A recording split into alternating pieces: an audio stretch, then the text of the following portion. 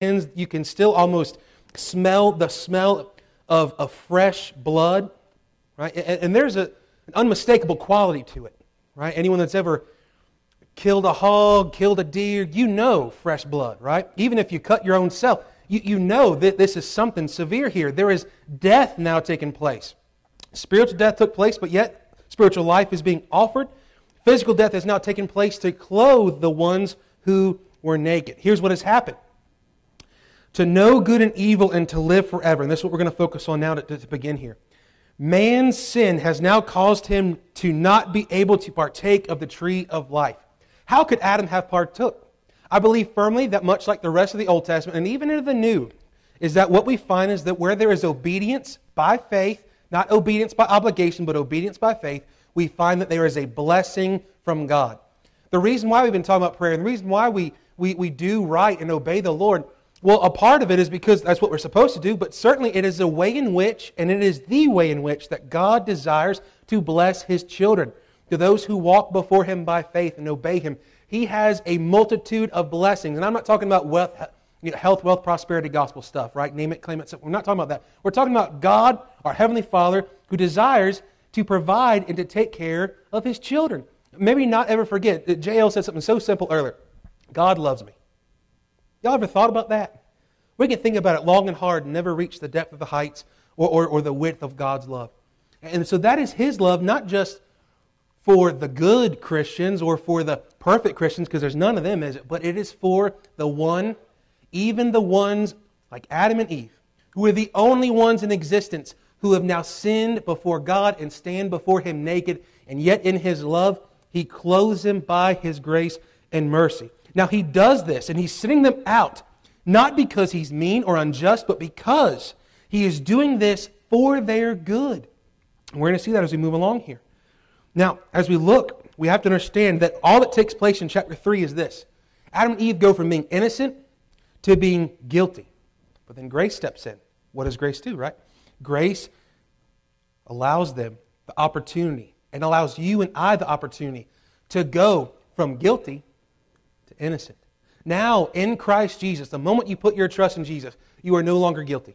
Right? You are no longer guilty whatsoever. There is no condemnation. There is no accusation that can come against you. There is nothing that can separate you from the love of God.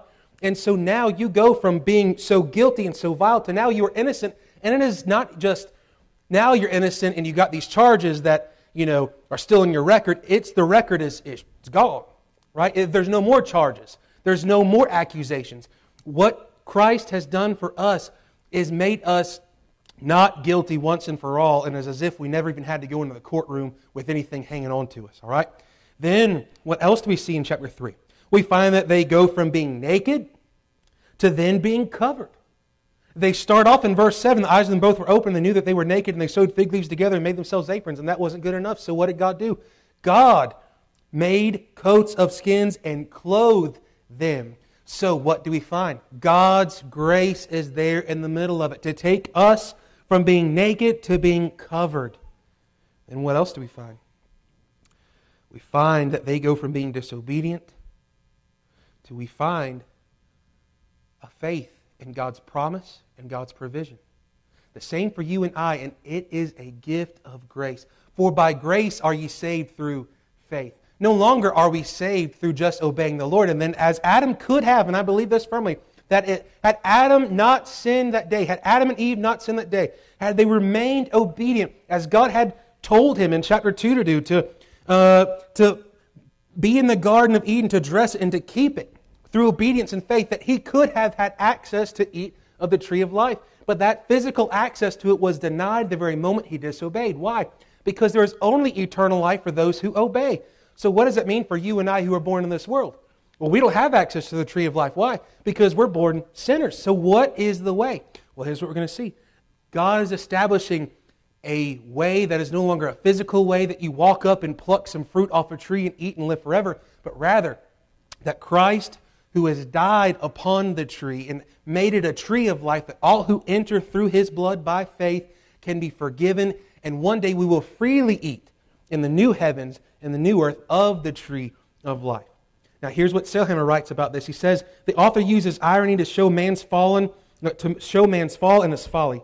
The man and the woman sought to be like God, verses 5 through 7.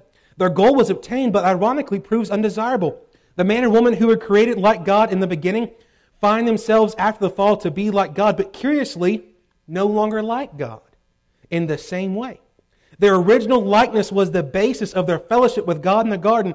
Their newly acquired likeness to God means they're being cast out of God's presence. Why? Because now they know evil. Now they have disobeyed. They have done wrong. So in their attempt to be like God, they're no longer like God.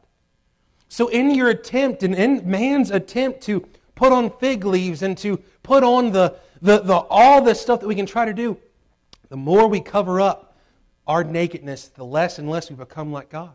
So what do we do in our nakedness? We must be clothed not by anything that we produce, but through His grace, through Christ. That's it. Sorensen writes this. He says the distinction is that God understood sin from the perspective of holiness. They understood from the perspective of guilt. Implied is that if they were allowed to partake of the tree of life, they would have incurred eternal life in a sinful, fallen body. God in mercy prevented that. He had a better way, a new birth spiritually, culminating in a glorified, perfect body living forever. If you go and you read 1 Corinthians chapter 15, what do we find? The very beginning, the Apostle Paul gives the gospel. What is the gospel? That He delivers unto us, which is whereby we were saved, that Christ died on the cross for our sins, was buried, and rose again the third day according to the Scripture. And then He was seen. And he goes on to talk about how that all in Adam are dead, and that Adam produced disobedience and death and separation, all these things. But Christ, the last and greater Adam, brings life. But then he goes on, and at the end of chapter 15, 1 Corinthians, what does he do? He says this mortal must put on immortality. This corruption must put on incorruption. So what do we find here in Genesis chapter 3? It is the promise that you and I, though we are born in a sin-cursed world with sin-cursed bodies and a sinful nature, is that the moment we put our faith and trust in Jesus, that we are now clothed in His righteousness, and one day we're going to put off this mortal body. We're going to put off this wicked flesh. We're going to put on immortality. We will put on something far greater. As Sorensen wrote, a glorified, perfect body living forever. That's the beauty, isn't it? That one day everything that is now wrong will be made right in the new heavens and new earth. We're not just looking for heaven, we're looking for the new heaven and the new earth wherein dwelleth righteousness, where we will have access by those who are redeemed, will have access to the tree. Now, as we look here and we see in chapter 3, what do we find? That sin always distorts our view of good and evil, God and man, and ultimately leaves us short-handed. When we are in our flesh, we have a wrong view of the Lord, we have a wrong view of ourselves. When you and I sin, what does it boil down to? Certainly we can argue pride. It's certainly there in every sin you can think of. Pride is there.